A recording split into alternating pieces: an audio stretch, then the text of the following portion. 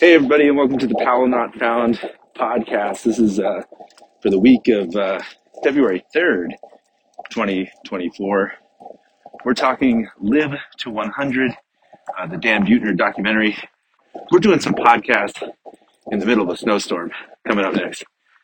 Let's hit it. And thank you, everybody, for joining the Powell Not Found podcast on this very weird record date where currently it is snowing pretty heavily outside where I am in Colorado, but still determined to record a podcast for you guys. That should tell you about the level of commitment that I've got for this show, that even in a blizzard, I'm recording a podcast. I'm like the NFL of podcasters.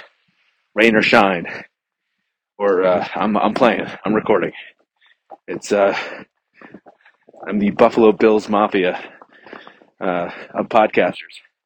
Nothing's going to stop me, except no fans came this time to shovel the snow that I'm currently walking through. It's whipping sideways into my face. So this might be a shorter episode than most. Anyways, out here in Colorado, just doing some family visit time,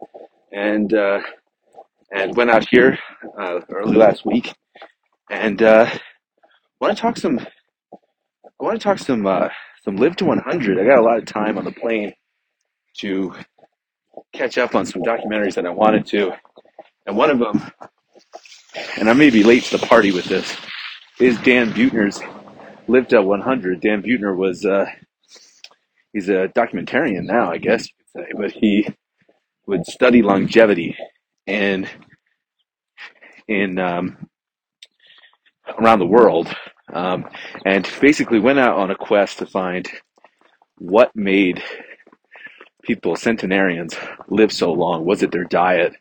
Was it their exercise? Was it their stress?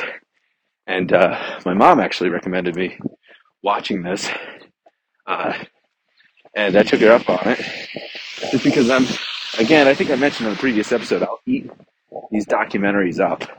These things will be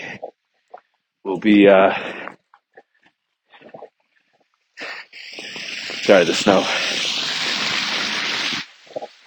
These things basically intrigue me. I always feel like the documentary gives you a better feeling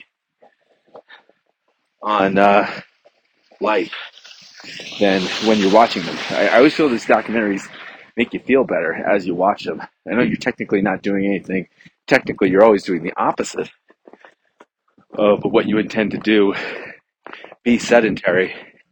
But these documentaries, I think, instill something in you that make you go on a walk when it's technically a snowstorm in Colorado, and make you record a podcast for viewers like you. Anyways, I'm not jaded at all. I watched the documentary. They went to a number of different places, Sardinia. They went to California. So all these places that they visited, there are very distinctly different, but they all seem to have the four things in common. And it really comes down to, again, the same four things that all documentaries about health bring you to, which is healthy, active lifestyle, what you eat, family being close, and a sense of purpose. And it is really interesting to see these commonalities manifest in different ways. I believe it was Hari Buchi, I believe. I probably butchered that pronunciation. But one of the places, I think near Singapore, I could be getting this wrong, because again, remember, I'm walking in the middle of a snowstorm and podcasting, that they all try to make sure that they know why they're waking up each day. They know what they're doing. They know they've given themselves a sense of purpose. And I think other studies have shown that sense of purpose helps people remain vibrant, helps people ward off things like dementia, and other diseases because they know what they're doing each day. I've even felt it with this podcast. I mean, I know the podcast is not super successful right now, but still, it's given me a purpose every Sunday to work on something artistic, and that's got to be releasing some sort of serotonin in the old bloodstream.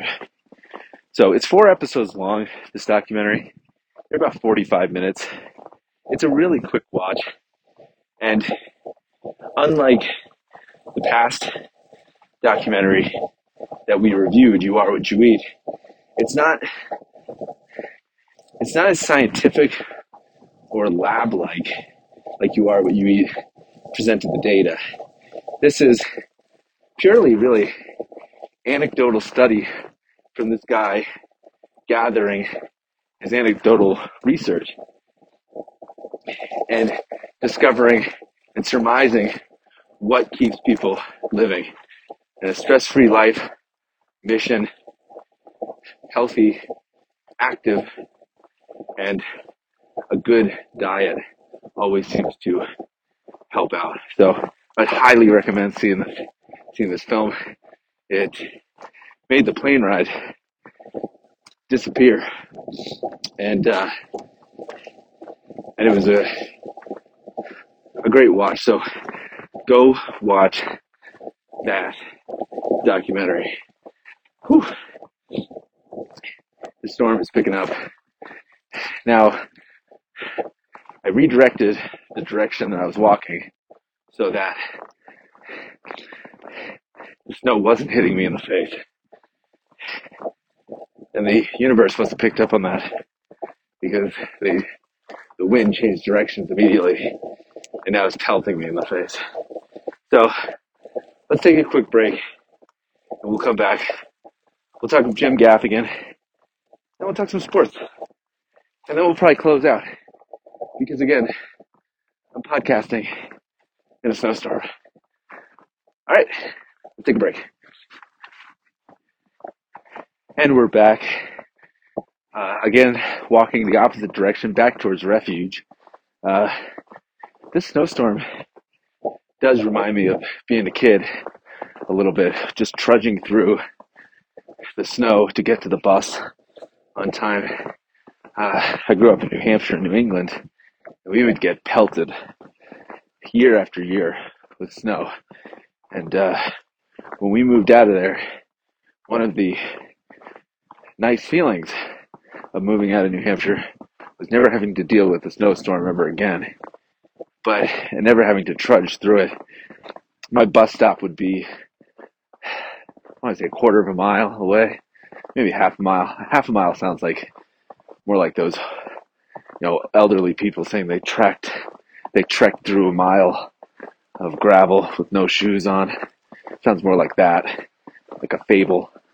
But it was about a quarter mile to the bus stop, and it was always like a 50-50 shot whether that bus was going to get stuck when it turned around to head back to the school on the ice patch that had assuredly developed on a downward slope on the bus route. It was always an adventure, and frankly, some masterful driving probably. Taking a bus that size through those icy patches in New Hampshire, and they knew how to plow too, and they knew how to sand.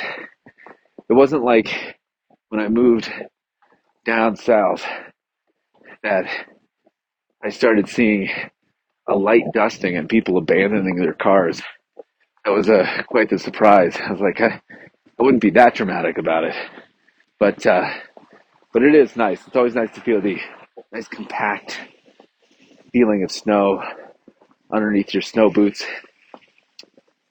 Walking around here. Let me get on the sidewalk here because I just realized I'm walking on the road. Why don't you talk a little bit about Jim Gaffigan's Barely Alive tour? Do you like that segue? This is the second time I've seen Jim Gaffigan live. Went to go see him at the Daughters of the American Revolution in Washington, D.C. Was very excited to go see him again. I'd seen him once before. He did a great job. I think you forget uh, how funny he is uh, delivering uh, these fairly simple concepts to you, just in a hilarious manner, which I think is just the most scientific definition of comedy ever that just came out of my mouth. So went to go see him again. It was a sparse stage. The There wasn't any kind of big set. The opener was actually fantastic, and it reminded me of doing comedy in New York, and that and I realized that when you go to Jim Gaffigan, you don't have any of the reservations of that you might when you go see other comedy shows. The hesitation and the feeling of being terrified that the comic is going to point you out. It is purely, and I don't want to say family fun because that kind of takes away the teeth of what he's saying. It's it's just a fun, good show. You can lay back, relax. You know you're going to have a good time. I don't think Jim really talked to anybody in the audience. It was just a straight monologue for about an hour and 10 minutes. Great jokes. Went on about parenting for a long time. As a father of 5 kids, I could only imagine why. And I loved it. I think it's the power of clean comedy there, right? They when I was doing comedy, they would say, if you want to get on TV, you got to be clean. And Jim Gaffigan is that model, along with Jerry Seinfeld, Nate Bargatze. If you can do comedy like that, and you can do it consistently, and get an audience to listen to you actively, you're going to be in good shape. The opener, again, just touching back on that, it was really good. Kind of a cold crowd to begin with, but he warmed us up very quickly. And all around good show. If he's in your area, go see that show. It is a good time. It's a good night out. It's short. I got possibly the greatest parking spot outside the Daughters of American Revolution in DC, right next to the theater. So I was in and out very, very quickly. But it was a good show to bring your kids and family. There were a couple teenagers sitting right next to us. They seem to be having a good time. So whatever you might hear about comedians that are a little bit older not translating to a younger generation, it's just not true with Jim Gaffigan. He is funny. It's just the definition of funny to me. So go see that show.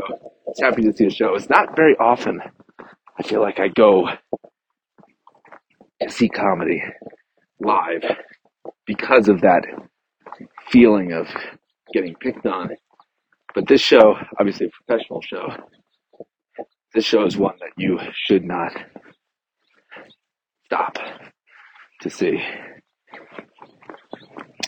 Anyway, let's take one more break, and then we'll wind down in this snowstorm, and we'll talk some sports. Okay, let's hit it. And we're back with the podcast. Again, the podcast is the Powell Not Found podcast, hosted by me, Mark Powell. And a disclaimer, since I'm traveling, I had to record this way. I want to make it clear to the viewers, anybody tuning in, this is not normally how I podcast in a snowstorm under the elements, but this is how we're doing it this week. In sports news, I know the Super Bowl's coming up. Everybody got their wish, if their wish was the Super Bowl we saw a couple years ago in the 49ers and the Chiefs. That Chiefs-Ravens game was kind of painful to watch. Lamar Jackson, for being the highest paid quarterback in the league, certainly didn't look like the highest paid quarterback in the league in that game. It just felt like they were completely overmatched, and some bad decisions all around from the Ravens to just lose the game. I mean, a fumble through the end zone. Again, deja vu all over again with that Bills game. You can't really help that. That was just a good play. And the rule is what the rule is. Kind of a little harsh, come to think of it, but it depends on what your team you're rooting for, right? Like, if you're If you're rooting for the Bills, you love that rule. If you're rooting for the Ravens, you're cursing that rule right now going into the offseason. That was a little bit unfortunate. But one of the things that stood out to me in that Ravens game was the taunting. Like, yeah, your team is on a drive trying to get back in this game, and you're down 14 at the time. Maybe it was 21. I can't even remember. But the guy stands over the other player, taunts him, and they're put back 10, 15 yards. I don't get it. That's like getting blown out in baseball 21-0, and you hit a solo home run, and you decide to flex at the plate. Like, it's so out of place in that situation. The players have to stop giving the Chiefs more opportunities to score. They have to, if they want to stop Patrick Mahomes in this offense, they have to stop doing stupid things like that on the field. And that is just 101, more over than the Bills kicker wide, right? More over than a fumble in the end zone by the Ravens. That should be the thing that the player thinks about going into this offseason. And again, I'd give you that player's name if I wasn't walking through a snowstorm doing a podcast. So anywho, in baseball news, Corbin Burns traded to the Orioles for a prospect package, and bolstering that Orioles pitching. The Orioles needed pitching. They had a young rotation, and they needed somebody to support Bradish in the rotation. They are looking like a formidable force to contend with for a long, long time. And the Orioles building their team very similarly to the way the Houston Astros did, which was 5 straight years of losing. It might give you 10 straight years of winning. And by getting all those draft picks, it just seems like they are the heavyweight in the division to contend with. And the MLB owners, especially Brian Cashman and Al Steinbrenner, would repeat the same line: the regular season is a crapshoot. The playoffs are a crapshoot. The regular season, you just have to survive. But you want to build that confidence on your team, and building that confidence means winning that division. If you're coming in as a second wild card, you really thinking as a team that you can take the World Series? Do you really think that you're the strongest team going in? And right now, the Baltimore Orioles seem like a strong team to contend with. Also, a team that might have a new influx of cash after selling for billions. I want to say the number was $1.2 billion.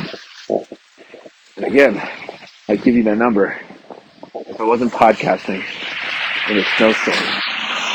They sold their team, but so it'll be interesting to see what changes are made to the Baltimore Orioles. Obviously, Camden Yards boasts one of the most beautiful parks in the MLB at one point. Maybe it's not at that point anymore. So it'll be interesting to see what they do to invest in that team to make it better. If it's just investing in players, or if it's investing in the new term lease that was signed that put the Orioles back in Baltimore for 30 years. As a Yankees fan, I'm very concerned because you have the Orioles, who seem like they're a very young, talented team. You have the Rays, who seem to have cracked the code when it comes to good analytic baseball. The Toronto Blue Jays, once they're done hiring every former player's son to play on their team, they still have a strong lineup. And the Red Sox, the poor Red Sox for the last couple of years have been struggling, but you don't know when they can go on a run. I mean, if I'm getting my years correct, I believe 2017 was also misery for the Red Sox. And the next year, they won the World Series. So you never really can count Boston out. Everyone's blaming ownership over there, but hey, Boston knows how to build a good team. Boston has plenty of World Series titles in the last 20 years. They'll bounce back. Yankees got to make a move. They got to get one more pitcher to bolster that rotation, because I think that they're depending too much on these bounce back years for these players that maybe, just maybe, are signaling that they need to move on from. Anywho, that will do it probably for the show. I know it's a short one. We'll be back next Sunday with a more prepared one, and one that's not within the elements, but I wanted to get one out and get one uploaded just so that we'd keep the same track record here, same schedule. So anyway, guys, thanks for joining, and that's the show in a snowstorm in Colorado. See you next week.